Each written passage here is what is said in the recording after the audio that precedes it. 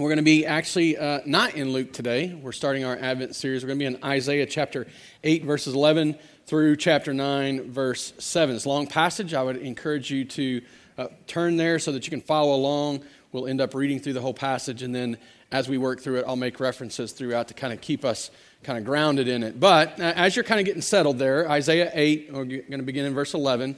I wanted to let you know what's going on. So we're starting our Advent series. We do this every year. It's kind of a tradition here that we don't celebrate Christmas in the sense of, we're just going to do a Christmas celebration. It's been our tradition that we celebrate Advent. Advent means arrival. It's remembering that Christ has come and looking forward to his.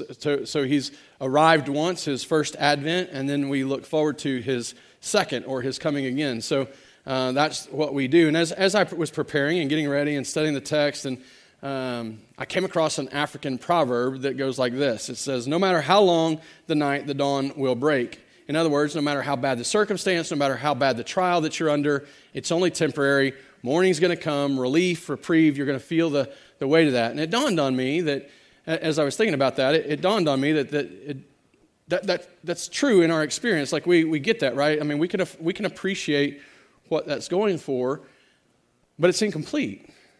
Because it's true that our trial is temporary and that dawn is going to break and the sun is going to rise, but there's a reality that same sun's going to set again and night's going to fall. And there's a cycle that we're in. And as I thought about that and realized that we are in a cycle of sometimes very difficult, very trying trials, sometimes devastating, even if temporary, sometimes devastating trials.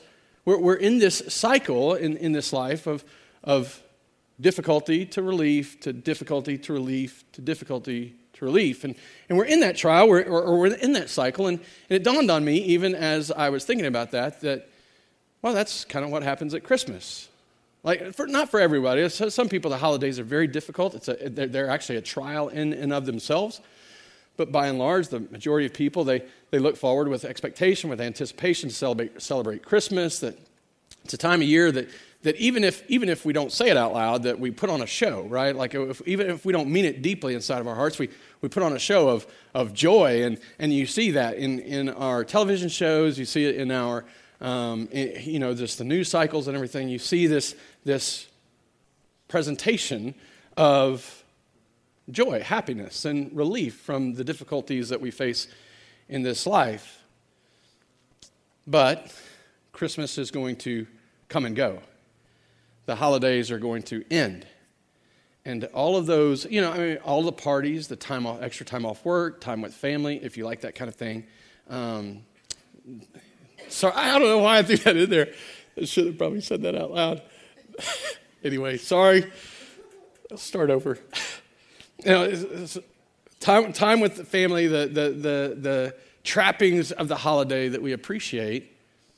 After those end, and we go back to work, and holidays over, all that was looming before is waiting for us on the other side. It's not gone. It's not past. It's still there. And in fact, for many of us, for a lot of us, especially in our culture today, a lot of us have new trials and new difficulties to face because of the debt we incurred, or because of how the time away or the pressures that Christmas brought with them have added to the pressures of the life the following year. We're in this cycle. And we dress it up with a holiday, but then we go back to the real world and it's all over. And in part, that's why I appreciate that we celebrate Advent.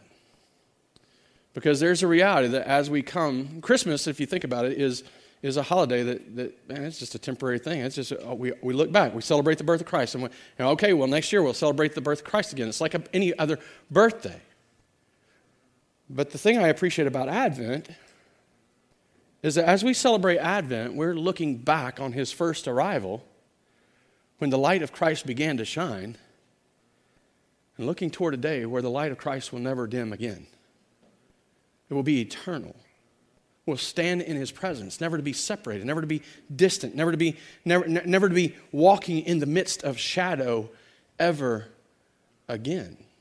The cycle of dawn to night falling, to dawn breaking, to night falling, to dawn breaking, to night falling will end. Because the light of Christ will shine forever. You see, so as we talk today, I just want to remind you that, and from the scripture really lets you see that our celebration here, our focus on Advent, it's not just about a holiday. It's about learning every day to live in the light of Christ, celebrating every day that the light has shone, and celebrating every day that the light will shine for eternity. See, the reality is this celebration isn't just about preparing us in some trite way to celebrate Jesus. I celebrate Jesus' birthday every day of the year.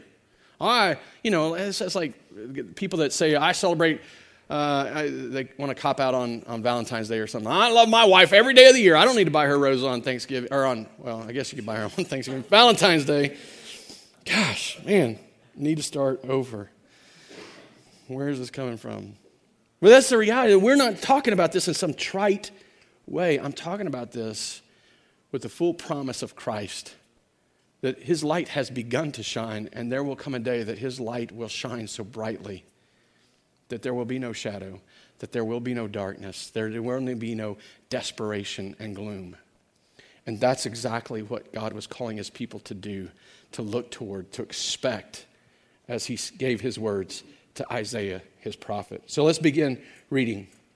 Verse 11, for the Lord spoke thus to me with his strong hand upon me and warned me not to walk in the way of this people, saying, now let me just stop there and let me set the tone. I want you to see this is a strong word. This is a strong warning. Isaiah is sensing this impression, hearing this word. I don't exactly know how it came to him, but he recognizes that God is insisting upon his listening. His strong hand upon me. And it's a strong warning. This is not some word that's coming that's just to be, make you feel good. We all need those encouraging words, but this is a warning. This is a guard against something. And he says, his strong hand upon me and warned me, what? Not to walk in the way of his people, saying, or not to walk in the way of this people, saying, do not call conspiracy all that the people calls conspiracy, and do not fear what they fear, nor be in dread. But the Lord of hosts, him you shall honor as holy. Let him be your fear, let him be your dread, and he will become a sanctuary and a stone of offense, and a rock of stumbling to both houses of Israel. A trap and a snare to the inhabitants of Jerusalem, and many shall shall stumble on it. They shall fall and be broken. They shall be snared and be taken. Bind up this testimony. Seal the teaching among my disciples. I will wait for the Lord who is hiding his face from the house of Jacob, and I will hope in him. You hear Isaiah's words in response. I will wait for the Lord who is hiding his face from the house of Jacob. I will hope in him. Behold, I and the children whom the Lord has given me are signs and portents in Israel from the Lord of hosts who dwells on Mount Zion. And when they say to you, now he's speaking to those that would listen to him. When they say to you, inquire of the mediums and the necromancers who chirp and mutter, should not a people inquire of their God? Should they inquire of the dead on behalf of the living, to the teaching and to the testimony? If they will not speak according to this word, it is because they have no dawn. If they won't speak according to this word, it's because they have no light. They will pass through the land greatly distressed and hungry. And when they are hungry, they will be enraged and will speak contemptuously against their king and their God, and turn their faces upward. And they will look to the earth, but behold, distress and darkness, the gloom of anguish, and they will be thrust into thick darkness. Do not miss the weight of these words. They are heavy, they are strong, they are direct, and they are speaking to a reality of a people who exist in the depths of darkness. But, he goes on, chapter 9, verse 1, but, you hear the contrast, right? There's going to be a change here. There will be no gloom for her who is in anguish. In the former time, he brought into contempt the land of Zebulun and the land of Naphtali. But in the latter time, he had made glorious the way of the sea, the land beyond the Jordan, Galilee of the nations. The people who walked in darkness have seen a great light. Those who dwelt in a land of deep darkness, on them has light shone. You, he says, now speaking to God, you have multiplied, prophesying from God, about God, to God. You have multiplied the nation. You have increased its joy. They rejoice before you as with joy at the harvest, as they are glad when they divide the spoil. For the yoke of his burden and the staff for his shoulder, the rod of his oppressor, you have broken as on the day of Midian. For every boot of the trampling warrior in battle tumult, and every garment rolled in blood will be burned as fuel for the fire. For to us a child is born, to us a son is given, and the government shall be upon his shoulder, and his name shall be called Wonderful Counselor, Mighty God, Everlasting Father, Prince of Peace. Of the increase of his government and of peace there will be no end on the throne of David and over his kingdom, to establish it and to uphold it with the justice and with the righteousness from this time forth and forevermore. The zeal of the Lord of hosts will do this. As by this point in Israel's history, they had long been divided into two kingdoms, a northern kingdom, Israel, a southern kingdom, Judah. And they were under the threat. Judah, this is where Isaiah is, and this is where he's prophesying at. And the words previous to this passage were spoken to King Ahaz, the king who sat in Judah, on the throne of Judah, their king at this time. And Isaiah is prophesying in Judah about what's to come and what they're going to face. And part of what they're already seeing, what they're already experiencing, is the fact that they're under a threat of war. The northern kingdom of Israel, the king had conspired with the nation of Syria, and they were going to go to war against the southern kingdom, Israel's own people, the God's people, his covenant people, warring and battling together against one another, all in an effort to unseat Ahaz from his throne so that they could place their own king there. And Ahaz ends up reaching out to Assyria, kind of making a deal with the devil on his own.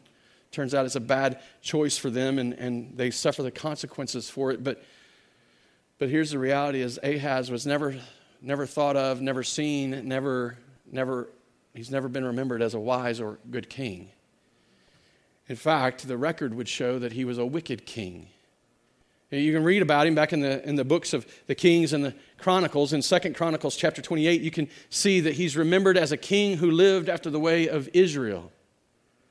What that means is that he followed the example of the kings of Israel who had rejected God, who had gone their own way, who led the nation toward idolatry and against the commands of God in rejection of his covenant. And Ahaz, a king of Judah, follows their example.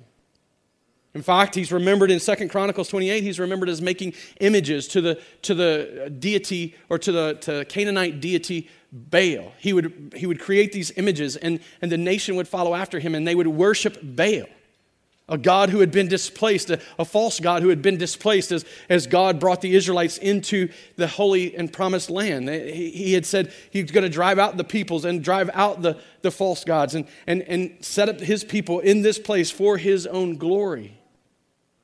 And yet here's Ahaz turning back to the worship of idols. And it's not just Baal that he worshipped. And just outside the city gate in the valley of Hinnom, he set up an altar and a place of worship to the god Molech. He was a deity of the Amorites. And the way that they would worship him was to sacrifice their sons on the altars in fire, to burn them to death in honor of a false god. This is the legacy that Ahaz had. This is the reality of Ahaz's existence. This is what he was leading this nation into. And so you can see why Isaiah is hearing these words, and he is being warned by God not to walk in the way of this people. A strong warning: don't do what they do. And I tell you, there's a couple of reasons. I think it's important for us to realize that, first, Isaiah is not speaking He's not speaking a word that's going to be readily received. He's not speaking to a people who are going to want to listen. He's speaking in a time that I think is safe to say that this is not the good old days or the golden era of Israel's existence. But second, I want you to see that the point in which Isaiah is writing, the time and place and people that he's writing among, holds a very surprising similarities to the day and time and place that we live. Really shocking when you slow down and think about it. But we live in a day and a time that by and large has rejected any notion of the God who has revealed himself in the Scripture.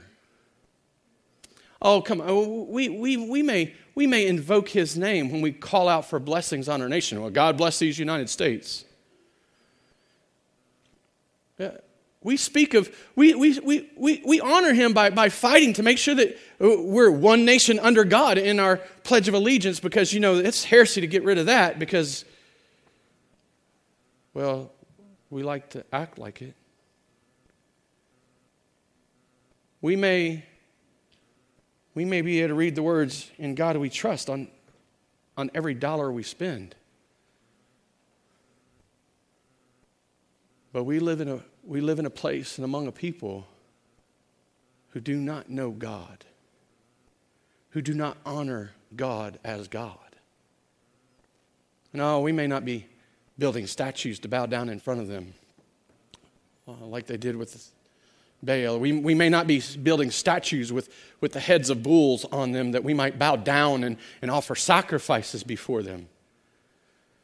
But we are no less guilty than the people of Israel, than the people of Judah, of determining that we were going to worship the created instead of our Creator. Just think about what we devote ourselves to. Just think about how we spend our time, our energy, and our talents in pursuit of things that would dishonor God. How we laugh and crack jokes about things that grieve him.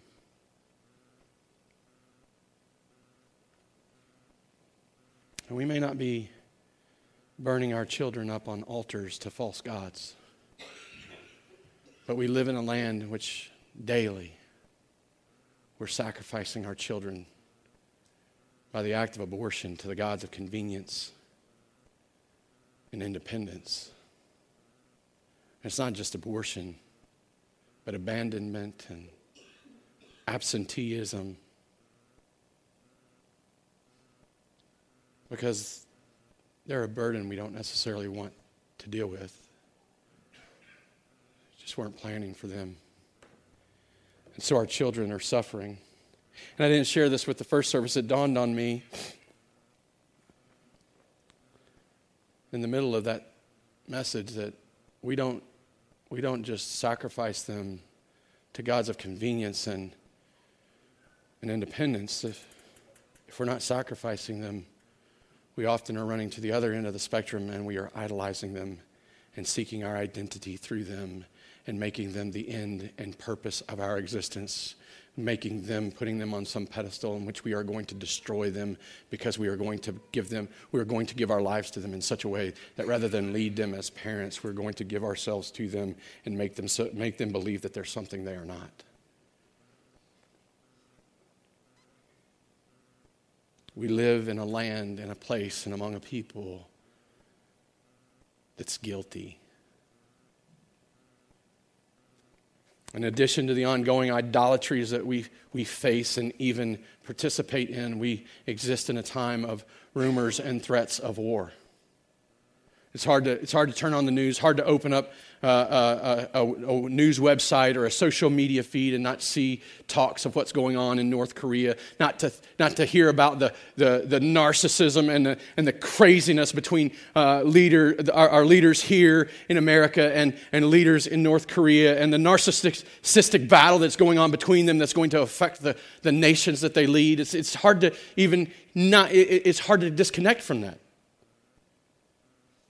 And we can blame it on their narcissism. We can blame it on the narcissism of Kim Jong-un or the narcissism of Donald Trump. But the reality is we were facing threats of war and threats before Trump took up residence at 1600 Pennsylvania Avenue. We were facing threats before Kim Jong-un, or however you say his name, but before he shot his first ICBM, there were threats. The reality is, if we stop and think, this generation has never known peace. I joined the Army in 1990. And I joined when Desert Shield was becoming Desert Storm. It was one of our first conflicts in the Middle East.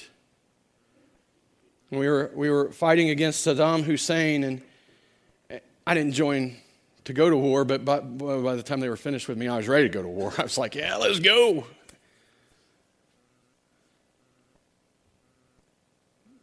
But again, it dawned on me. From that time, every soldier that served, the war didn't last long, right? Like, it was over in just a few days. Like, they were done. It was fast. But every soldier that served still received a ribbon that demonstrated they served in a time of conflict. Because even though we weren't officially at war, there was still a major conflict they were facing. And there were deployments that they would endure.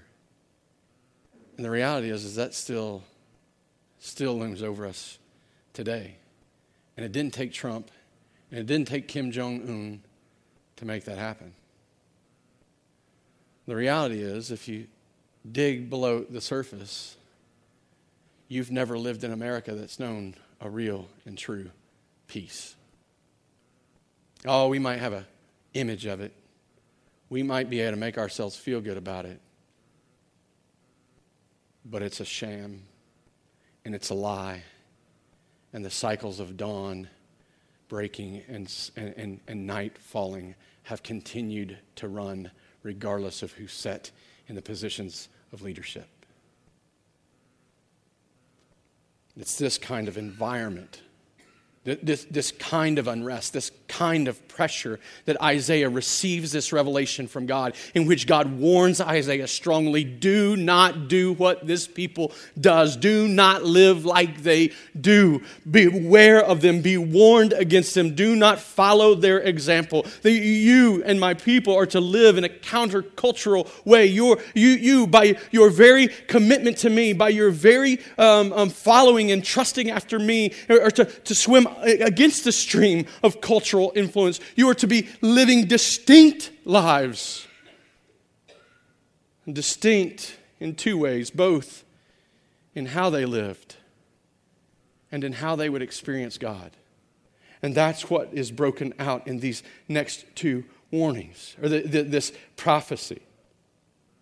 Distinction among this people, distinction of God's people among these people, both in how they live and how they experience God. We see the first one in chapter 8, verses 12 through 15. Do not call conspiracy all that people calls conspiracy. All that this people calls conspiracy. I mean, we could learn something from that. Jumping on every bandwagon, jumping on everything that people disagree about, jumping on everything that's got something to say that says there's something's wrong in the world. Absolutely, there's something wrong in the world. We have rejected the God who created us. Why are we surprised that there's no rest and no peace? Do not call conspiracy all that this people calls conspiracy. Do not fear what they fear, nor be in dread. But the Lord of hosts, him you shall honor as holy. Let him be your fear. Let him be your dread. Again, we could learn something from that. Fear God. Dread him. And he will become a sanctuary and a stone of offense and a rock of stumbling to both houses of Israel, a trap and a snare to the inhabitants of Jerusalem, and many shall stumble on it. They shall fall and be broken. They shall be snared and taken. In the depths of darkness in which they existed, and in the depths of darkness in which we exist, we can fear God first and find sanctuary in him, or not fear God and be snared by him. The world fears everything but God. God's people, on the other hand, have nothing to fear, no need to fear everything, because they fear him first, they fear him most. And so the question, though, is well, wait a minute. Well, what is it to fear God? Like, he's a God of love and mercy, and he doesn't hurt. You know, he's a good guy. He's going to be there when I need him. What's there to fear? What does it mean, then, to fear God? We are not taught what it is to fear God. We have grown up in a world that rejects the idea of fearing God. So what does it mean? Well, I think we see kind of what it means in the text. To honor him as holy. To treat him as exactly who he says he is. I mean, just think about some of the words and some of the names and some of the descriptions of him in the Scriptures. The one that comes to mind first and foremost is from just a few weeks ago in Luke, in our study of Luke, when it said that he is a consuming fire. That's a picture of God that the world would reject. A consuming fire. Ray Ortlund, in his commentary on this passage, would explain it this way. He says to fear God is to dare to treat God as God.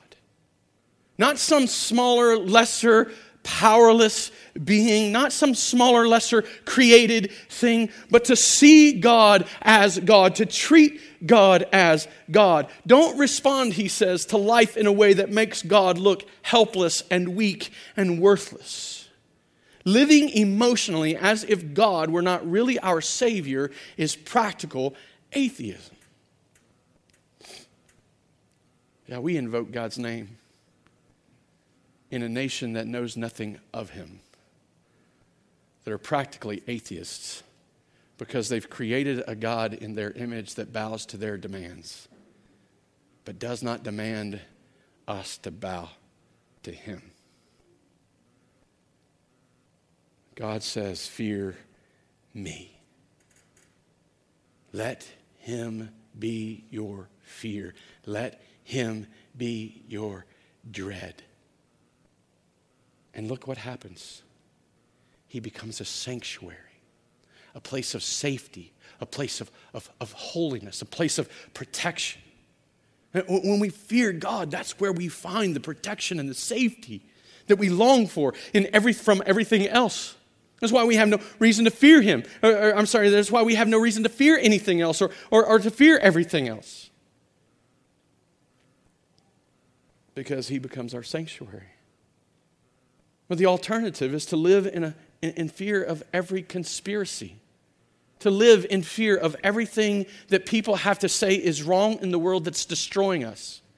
Flip on the news and just listen to some of the things that they have to say, that all the things that are destroying us. We're a horrible, awful people. Because look at how men have treated women. Please understand, I am not making light of that. But that's an indication of the reality of the horrible, awful people we already were. We're a horrible, awful people. And our nation is being destroyed because we're racist at our core. We always have been. It's nothing new. And the fix that the world would have for it is only a Band-Aid on top of a gushing wound. But to live in fear of those things, rather than as a person who has light that gives answer to those things, we don't have to be that. The alternative, though, is to live in that fear of every conspiracy. The alternative is to live in fear of everything that we cannot overcome. And if we're honest with ourselves for just a moment, what can we overcome?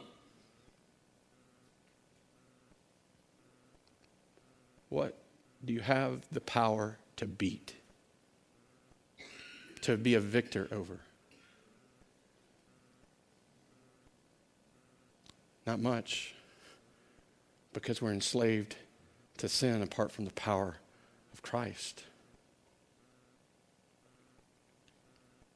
To live, the alternative is to live in fear of everything we cannot control. I mean, what can we truly control?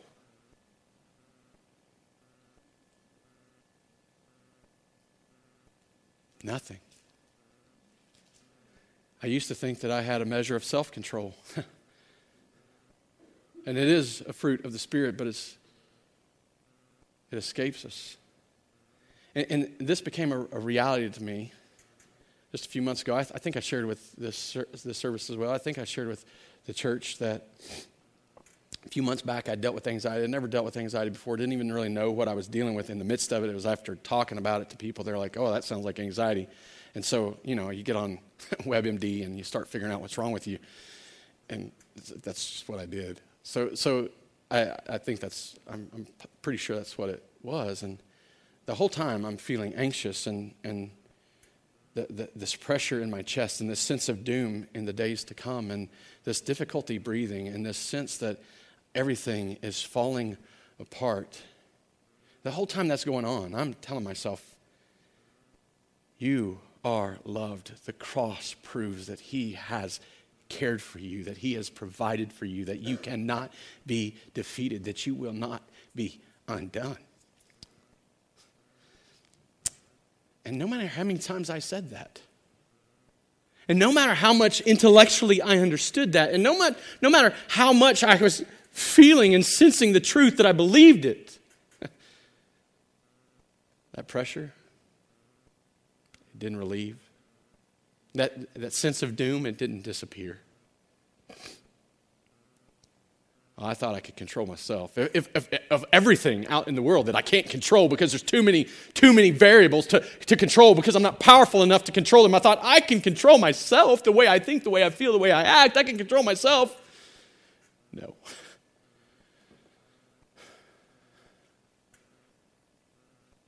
If we won't fear God, what do we have to fear? Everything else. If we do fear God, we find Him as a sanctuary and we need to fear nothing else. But if we won't fear God, we might as well fear everything else. And the reality is this, the irony of not fearing God, rejecting Him as holy and righteous and having great authority and sovereign authority over us. The irony of all of that is that eventually we learn the hard way that there is no escaping Him. You will learn the hard way that you will have to fear Him.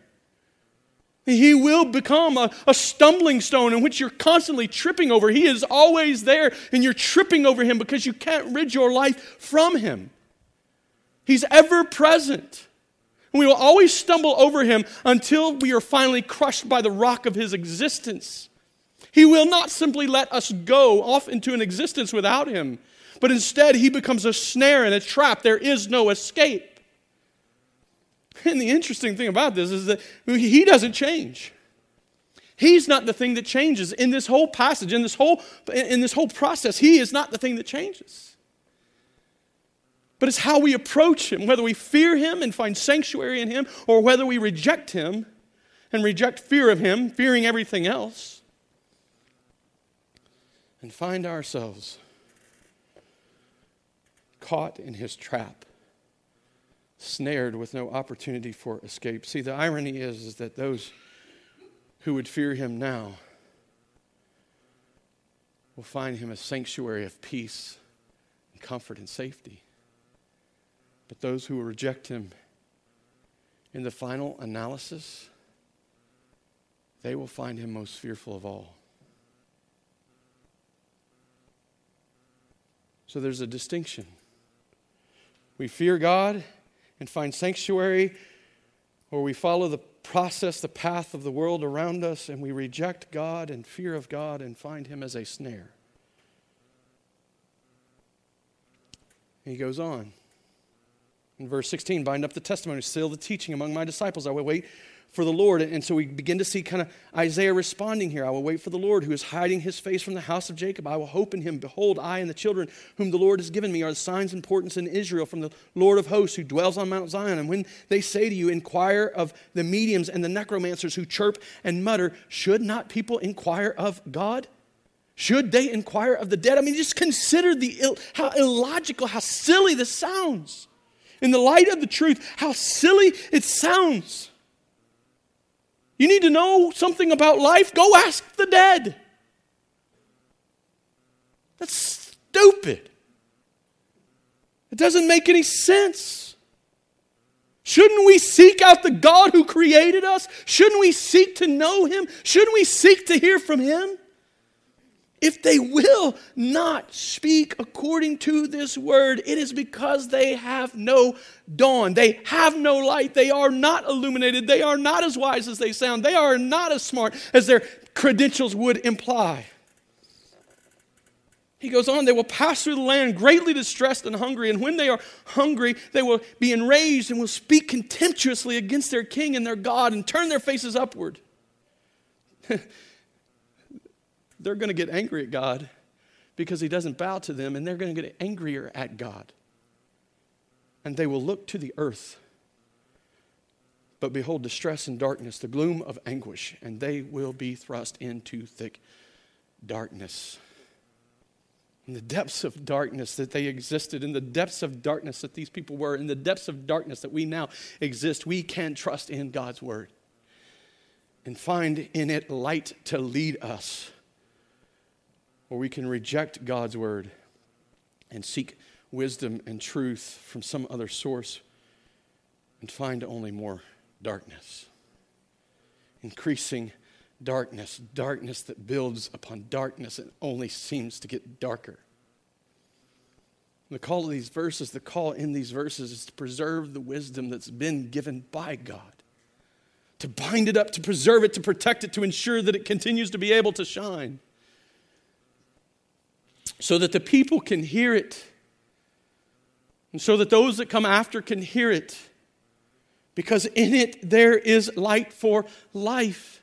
This is the psalmist as he wrote Psalm 119. This is the testimony that he gave as he spoke over and over about his love for God's word, his love for God's law, his meditation on it day and night. He comes to this place, Psalm 119, 105. Your word is a lamp to my feet and a light to my path. It is like the beam of a flashlight cutting into the darkness of night. You can see it. It illuminates the way ahead. It illuminates where you're about to step. It illuminates so that you can stand. It illuminates so that you can walk the path. It gives you truth to live by. It gives you wisdom to lean into. It gives you light for your life. In the preface of his Greek New Testament, Erasmus wrote these words, on these pages, you will find the living Christ, and you will see him more fully and more clearly than if he stood before you, before your very eyes. He understood this. He saw Christ. He saw Christ being depicted on the pages of the New Testament. And here's the reality. Because the writers of the Scriptures, because people like Isaiah bound up these words and preserved them for us, you and I are at no disadvantage. As we live here in the depths of darkness, we are at no disadvantage. Because we can't see Christ in the flesh. Because, if we could just see Jesus, if I could have just heard him preach, if I could have just heard him, seen him work a miracle, if I could have just walked behind him in the dust of his path, then I would be able to trust him more. Then I would be able to follow him more. See, if God had had me born then, if God hadn't made that mistake and had me born now, I'd really be sold out. We are at no disadvantage. Because the light of his word reveals his truth so that we can live. Because writers like Isaiah bound it up and preserved it, not just for himself and his people in his day, but for you and for me. Just listen to it again. He says it. He says in verse 17, I will wait for the Lord who is hiding his face from the house of Jacob, and I will hope in him. Behold, I and the children whom the Lord has given me are signs and portents in Israel from the Lord of hosts. Their lives affected by the illumination that comes from God's word, from God's revelation, they become light that point people to Christ. Because of them and their testimony, we're here.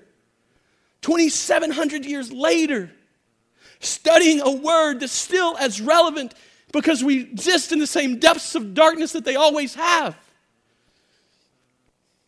We're able to know it Because Isaiah heeded the warning, and Isaiah bound up the testimony and sealed the teaching so that God's disciples, so that his students and followers would know it. The alternative is to look to the dead to give us answers of life. Calling on a psychic to find out if you should date that guy or marry that girl. Asking a Ouija board some question about your life. And I know it seems like those things are silly and trite. When I was in high school, I was with a group of friends. I was not a believer. We made a homemade Ouija board out of cardboard. Wrote the letters, drew it from a picture, and it wasn't all fancy. It was a pretty rough drawing. Wrote everything out, yes or no.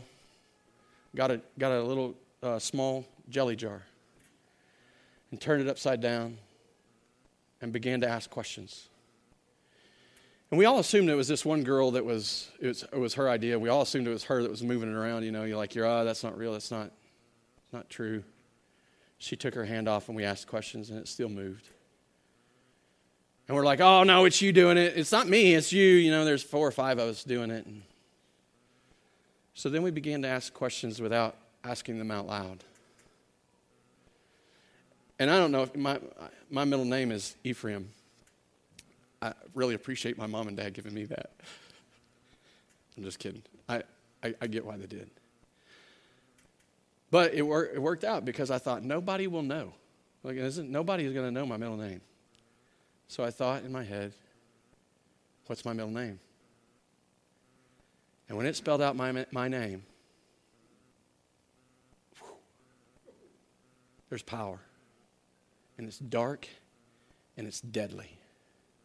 And we live in a world that would prefer to turn to it to find out the answers to life than to the God who created life.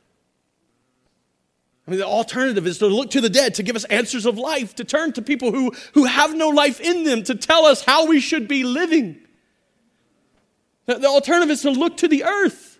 Oh, well, if you can't find your answers out there, look at the earth. Mother Earth, she'll take care of you. She'll reveal what you need to know. But he's clear. They look to the earth and behold distress and darkness, the gloom of anguish. Their darkness only got darker. The alternative is to recognize the need, the hunger, the distress of the gloom. See, the reality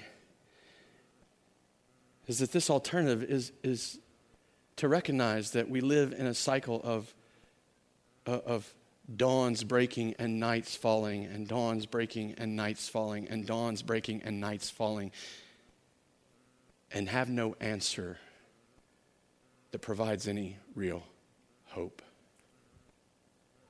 How powerless we feel, how powerless we are when we realize that is all this world can offer, is the reality of the darkness that they live in, and finding out that they have no hope to escape it. The sad and ironic truth is that no matter how hard they look for light to come out of the darkness, they only find more darkness. Because everything we try apart from God fails. It falls apart. Everywhere we look apart from God and His truth, all comes to the same thing, darkness. And the impact is not just for us, it's for others. As much as Isaiah was, and the children given to him were signs for Jerusalem, we are signs for a sin-sick world, a dark city, this filled with religion and the opposite of, are filled with religion and irreligion. We live in a city that depends on legalistic being good enough religion. And we live in a city where irreligion is pressing back. What are we going to point them to? Are we going to be a light that shines in that darkness? Or are we going to be like them who say, go and talk to the necromancers and the mediums. Look to the earth. Your answers are in the earth. Where are we going to point the next generations? Will we be a people who lean into the light and reflect the light, that people can see the light?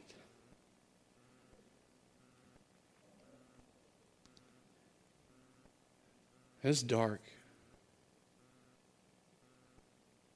It seems difficult. How in the world are we going to hang on? How are we going to endure in the midst of this? How are we going to last as a people who are called to swim up against the stream of our culture? Swim upstream against our culture. How are we going to be a people who continue to shine this light? We see as the prophecy, as Isaiah's word, as God's word through Isaiah continues to unfold.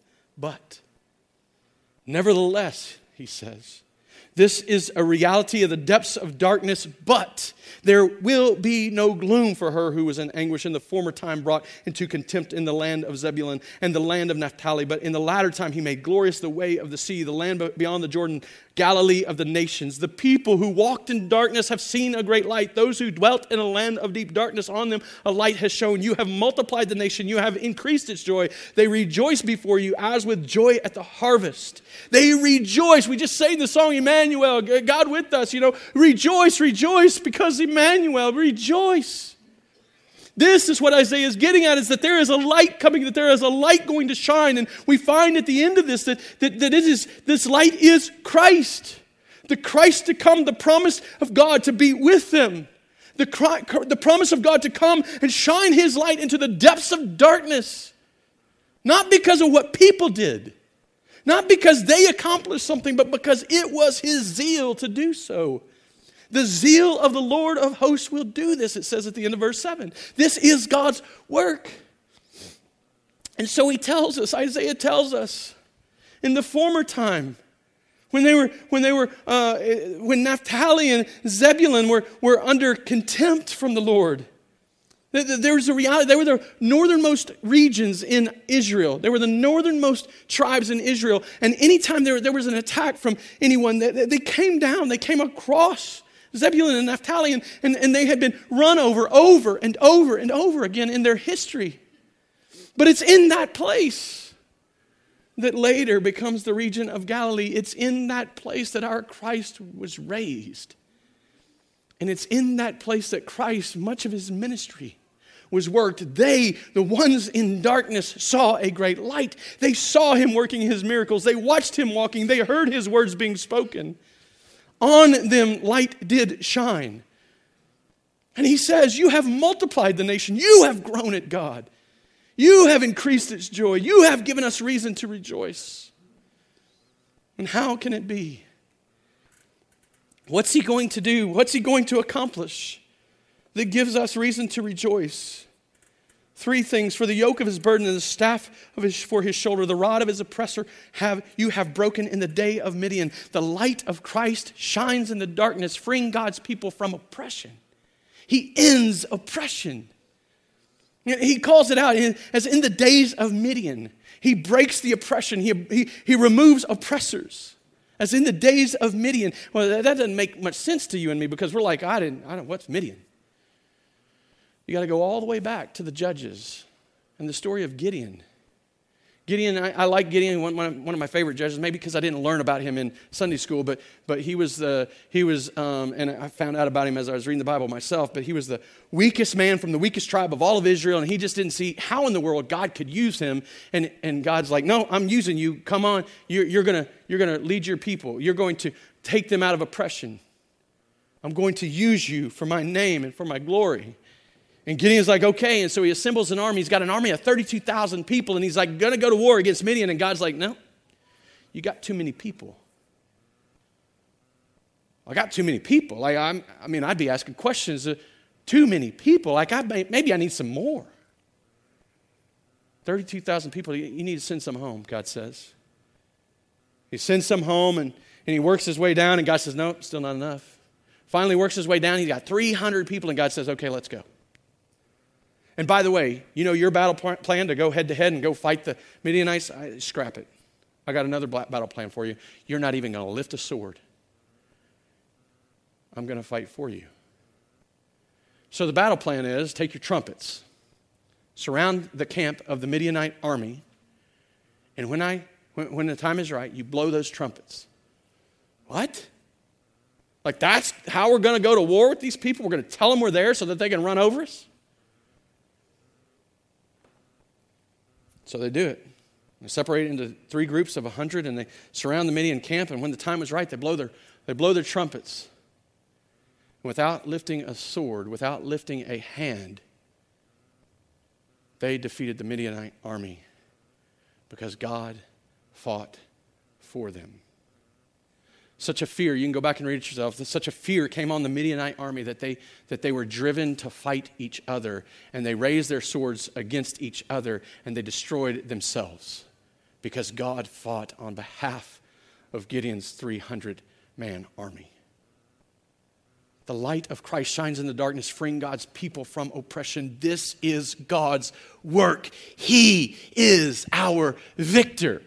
He is the one that fights on our behalf. He is the one that frees us from oppression. He is the one that gives us some sense of victory. We are not victors. We can't overcome in our own power. We can't control anything in our own power. We have everything to fear. Except when we fear Christ. He fights on our behalf. He provides for us sanctuary.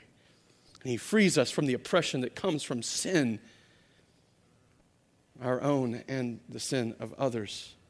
The next thing He says is in verse 5, for every boot of the tramping warrior in battle tumult and every garment rolled in blood will be burned as fuel for the fire. Jesus, the light of Christ shines in the darkness, putting an end to war to establish peace. Jesus isn't just ending oppression, He's ending the wars that lead to oppression. And we see that. He's saying the boots that warriors would have worn into battle, they're being burned up. The garments rolled in blood. Like Jesus isn't just ending war. He's getting rid of all of the machinations, all of the articles of war. He's ridding the world of them. He is throwing them in the fire, and they will be burned up. There will be no war. There will be peace. Because Christ the victor, His light has shone. And finally, in verse 6 and 7, we see that the light of Christ shines in the darkness to establish His kingdom forever. For to us a child is born, to us a son is given. And the government shall be upon His shoulder, and His name shall be Wonderful Counselor. It's His words that are good and true. It's His words that offer us right and wise advice. It's His words that we should be listening to. He is mighty God. Many commentators would seek to dismiss this as an indication of this prophecy demonstrating Jesus' divinity. But just a few passages later, Isaiah is going to use the same phrase as part of this prophecy, referring not to Jesus, the Son to be born, but to God, the God of heaven, right? So we see that He is the divine God. He is the mighty God, the God that has all power to accomplish all that He says He will accomplish. He is the everlasting Father, the Prince of Peace. And kings would consider them fathers of their people, providers for, caretakers of, protectors of their people. He is a father. He is a king whose kingdom will never end. He will always rule. He will always have supreme authority. He will always be our protector, our provider. In Him we will find sanctuary. Prince of Peace. A kingdom that cannot be shaken, a kingdom that will, where there will be no gloom, no anguish, no difficulty, all the trials, the rising of the sun and the setting of the sun, the breaking of dawn and the falling of night, the cycle of distress and turmoil, giving some temporary reprieve will be ended. There will be a day where peace will reign. We will live forever and ever in the light of day. Why do we celebrate Advent? Why do we look toward a Christ who has come with the anticipation of His return? Because we each long for this. A day when the cycle of distress and relief is ended. And we stand in His light, the light of peace forever and ever and ever. You see, In the depths of darkness in which they exist and in which we exist, God's people can walk in the light of his promise with full confidence that the light of Christ will break the dawn after a long night. His light will shine, and it will grow, and to it there will be no end. But the alternative to this light, the alternative, is to see this light and to do everything we can to close our eyes to it. To see this light, to stand and let this light hit us, but love the darkness more, as John said in his gospel. They saw the light, but they loved the darkness. The alternative is to stand in this light and receive no benefit from having seen it or having it shown on you. See, the alternative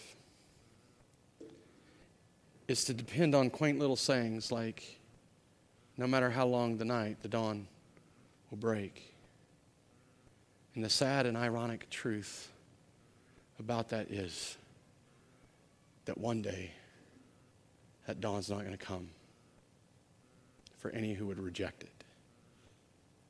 So may we not be a people that reject the light, but find our hope, find our peace, find our sanctuary in the light of Christ, who's come showing us a God that should be feared, that offers sanctuary to all who fear him. And find light in the revelation of God in his word, both the living word and his written word, because it's a light that gives us light to live by. Let us pray. Father God, you are gracious and good. We are blessed, probably blessed more than we even realize, just to be quite honest. Help us know it, Father. Help us see it and experience it, to realize it more fully. Father, would you work among us? Shine your light on our lives. Jesus, would you illuminate the truth of where we stand, the truth of what we experience? But in this season of Advent, would you remind us that this cycle of difficulty, this cycle of trial that gives way to relief, that gives way to trial, that gives way to release, remind us that there's a day coming, that the trial ends and glory begins. Help us to endure to that day, not living as the people around us live, but walking every day in your light. For any of us that would be putting on a show, representing some false narrative about who we are or what we believe or how we live, Father, I pray that you open our eyes to the truth, that apart from you there is only darkness, growing, darkening, increasing darkness. May we fear you more than we fear it, that we might find sanctuary. Pray these things in Jesus' name. Amen.